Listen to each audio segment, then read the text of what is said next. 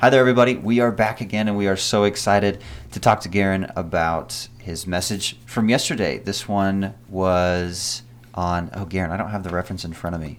It was 1 Corinthians 7:17-24. 1 Corinthians 7:17-24, and we're going to talk about that text in specific in a second. But Garen, can you just outline for us why it's important that we don't skip tough texts like this? Because as we're reading through the New Testament, there's always tough stuff that comes up. And I've just noticed that you're not one to pass over it or say figure it out on your own, but you always tackle it. And why don't we skip them? Why do we have to tackle these things head on? And I don't know. Why do you do that? Yeah, I just feel like that's part of the important faith journey, right? Is I take God seriously enough that I'm willing to wrestle with him, and that's what Jacob did. He wrestled and struggled, and I think not everything is totally clear. You know, Peter says some of Paul's stuff's tough. And I just think we should be willing to wrestle with God on it and to dig into that stuff and not to be afraid of it, because sometimes those things are so intimidating. You're like, I'm afraid if I go there, this is not going to be good.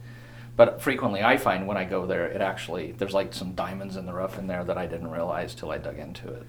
So before on this, we've talked about how the fact that we find beauty in the differences, in the different opinions in our church, that we don't all line up exactly on every little thing, and that actually makes us stronger as a body. And then we were talking about the difference between interpretation and application for that. Can you kind of walk us through, because you hear some people say like, oh, well, I interpret that differently than Garen or differently than this person, and just, is that a good thing or is it a bad thing? Like, can you talk us through, I don't know, when you hear that, what you think about it. Yeah, I think the main thing I'd want to say is especially if triads are like listening to this, that as somebody coming to the Bible, that my main question is always not what do I think it means, but I really want to know, what did Paul mean? What did Jesus mean? Because they had a point and they had a meaning. I don't want people to hear me and run away and have a totally different meaning than I intended. I draw them back in and say, no, that's not what I meant, and I would clarify. So what we're looking for is what's the real meaning, and then after that, in our groups, we wrestle, we try to come to a meaning, and then we all apply it differently. So I think the real meaning that Paul was communicating yesterday was contentment. But we all left there, and we all have different situations and different struggles, and so we're going to apply it differently. But I just want to encourage people, even when you talk, don't talk so much about, hey, we came up with our own interpretation. Talk more like, we really tried to find what Paul was talking about, but we came away with different applications of that. I think that language is it's a little fine-tuning, but I think it's really important, though. So what you're saying is the author definitely had a single message they were trying to communicate, and it is so important that we get to that. Yep. That we don't bring our own stuff like, oh, well, I think he was trying to say this. Yes. So we understand what he's trying to say, and if we differ on the application a little bit, then that's okay. Like what we do with it once we understand the main idea, that's okay. But we have to know what they're trying to say to us. Otherwise, we're just spinning our wheels. Yeah, really try to drill down on that. And, on some tough texts, there's going to be different interpretations. And as you said, that's okay. But I think most of the time, if you just do the work, you can get to what his point, what the meaning is. That's what I try to do. And I do, you and I have talked, I think a great resource for help with that is the book, The Hard Sayings of the Bible, put out by InterVarsity Press. I've mentioned it a couple times in the past, but want to throw that out again. Like if you're wanting a book to look into, to be like, man, to encounter those texts instead of running away from them, I think that's if you want one resource, I think that's a really good one, or a good study Bible. But yeah, hey, I've got that book, Hard Sayings of the Bible, in my office. I'm looking at it right now. So if somebody wants to borrow it, I've got it. You can check it out before you buy it. So let's kind of get into what we talked about yesterday, Garen. And if I could really simply, because I'm a simple guy, Garen, so I will very simply and on the surface level summarize kind of what I thought you were trying to say, and you can kind of correct me and fill in the holes where they are. But essentially, Paul was saying in this text in 1 Corinthians 7 that we need to be content with where we're at, and that's not the same as like if you're being abused or if you're in a really bad situation, you shouldn't try and get out of it. That's not what he's saying. But what he's saying is you can't ultimately find peace or contentment in anything external, that Jesus has to fill that for you. And so if you're hoping to improve your life and find ultimate peace, joy, happiness, or hope in Paul's context, and being set free from slavery or from being circumcised or from switching jobs or whatever, like you're going to be really disappointed because those things, the externals don't determine those things. It's something inside of you that the Holy Spirit puts in there. Yep. Am I missing anything, or is that pretty much No, what you were that's after? the main thing. Is I think he was saying, quit obsessing about your outward circumstances, and would you focus on the reality of who you are in Jesus, and dig into that, be content, and find that inner freedom that he's given you. And because if you're not free internally, I don't care where you go, you're not going to be free in any place. Again, wherever you are, wherever you go, there you are. And if you can't take if you don't have internal freedom, you're everywhere you go, you're going to take that enslavement into every situation. And yeah. That idea of internal freedom is so it's crazy. It's revolutionary. When you live internally free, you're right. Any situation you go into, you can create a whole different perspective for yourself, and it really is. I mean, it is freeing on a whole other level.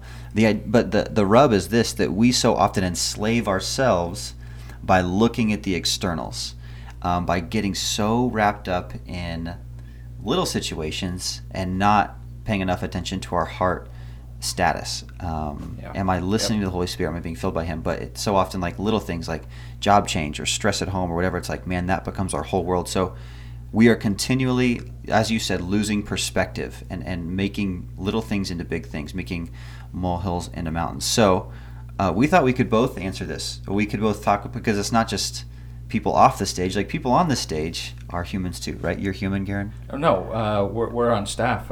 We don't sin. We're perfect. That's right. That's what we're supposed to say. We're the measure of everything, Jordan.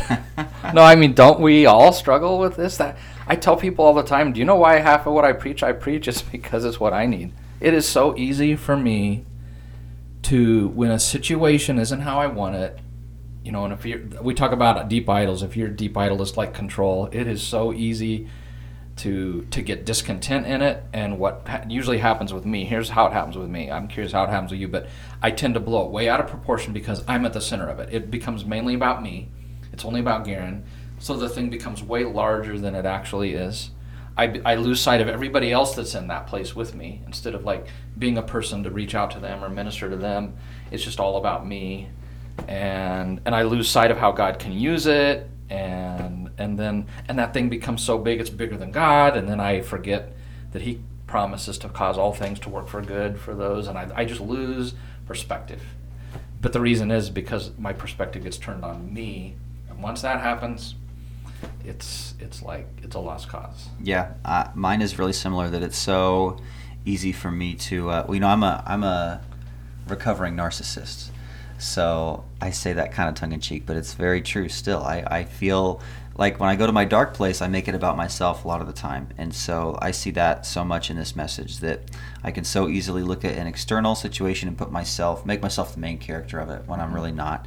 And I lose my ability to see how God is going to redeem things in that and his plan, and I just make it all about my plan or my comfort or my validation. And I think that's probably where most of us are at, because we are all, I don't know, why is that? We're all so selfish. Like, we put ourselves at the center of things so quickly, and there's so many more big things happening than just us. It's that whole sin thing, man. Man. It goes back to Genesis 3, right? It's like, we just need to wear shirts that say, like, it's not about you, but maybe it's backwards, so we see it in the mirror, we read it the right way, but because I need that every day. It's not about That's me. how the purpose-driven life starts, the very first words of the book. It's not about you. Is it really? Yes. Pretty powerful. Man. Okay. Okay, you talked about 3 F words, Garen. Yeah, can we do that That'll, on this? if the people weren't engaged before, this they just attention. turned it up. They're ready to hear now. So you've got 3 F words you wanted to talk about. Would you share that with just us? as you and I were talking, that I think when we get in a place we don't want to be, when I lose my perspective, it's either I want to, it's flight or fight. Either I want to run away from it, which is probably most people, is I just want to get out of it. I'll do anything I can to get out of it. So it's that flight. I want to bail. Can you give a real life application to that? Yeah, I think the job, I mentioned it yesterday. You get in a place, I mean, according to Genesis 3, every work that humans do is going to have thorn and weeds. It's just the reality. But when you get in a place, you've dreamed and idealized it, and you get there, and then when you encounter the weeds and the thorns, you're like, okay, I'm done with this. I'm out. And so you start looking, you're already looking for a new job. You dreamed about being the pastor of 12 for so long, and then you got here, and it was hard. And yeah, you get here and you want to bail. And there's stuff that, and that's just human nature, right? Yep, any job, right. Of course, I never want to bail, but but the others fight. I think there are sometimes people who are like, they're so mad at it, they're like, I'm going to stir up a hornet's nest here. Like, I don't like it, and nobody's going to like it. Right, yeah. That's probably the minority. But as I was thinking, that's the two negative responses. The thing that I think Paul was saying in that is Garen, don't fight it. Don't look for flight as your first response, but frame it. You need to frame it differently because you're framing it around you. You've got to frame it a lot bigger, and you've got to go back to the gospel and frame it. How does God see it? And create a new frame of reference. And that's really what I think Paul was saying yesterday, is with intentionality, reframe how you look at that thing and who you are in it. And if you do that, it'll make you more able to interact in it well. Do you think it's true that so often when we reframe, it's essentially like a zoom out? Like we've zoomed in so far and framed just our situation, and it's like, I need to just zoom out on this thing, and my frame needs to cover so much more because there's so much more happening than... It's interesting you use that. When I was a kid, my dad, now I'm the picture taker, so I drive my kids crazy, but my dad took pictures of everything all the time. And he bought this fisheye lens? Fisheye lens, like. And so we started getting the pictures back from that, and like everything looked really distorted. But he liked that. But that's actually when I focus so close on myself, it's almost like that fisheye. It actually distorts everything. It messes it up. So we've got to zoom out and we've got to reframe that thing and look at it from God's perspective. That's really good. Garen, this is an idea that is so rampant, and it's not even rampant. It's beyond being like everywhere. It's beyond being ubiquitous. It is like attached itself to culture, where this idea of this discontentment that it is a good thing, that you've always got to be improving, you've always got to go into the thing that makes you happy. Like, it's not even like we see that in culture. That is culture.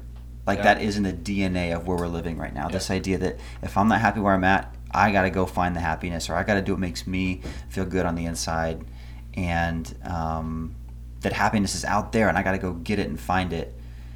It's just everywhere. So, we talk about my generation, the millennials, that they are switching jobs faster and faster all the time. That hardly any millennials get into a job and work at it for 20 or 30 years, like was probably more prevalent in your generation. Right.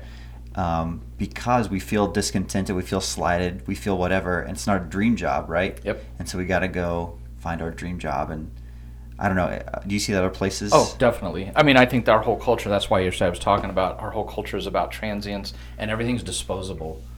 And I think we feel like our life situation's disposable.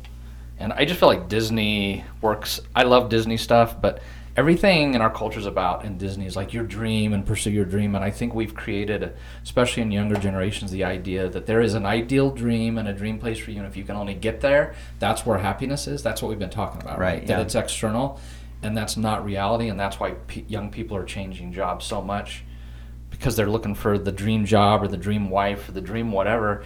And we live after the fall of Genesis 3, and everything has thorns and weeds in it, and there is no dream anything. And you just pursue what God's calling you to, and you gotta bring that internal freedom into it. Right.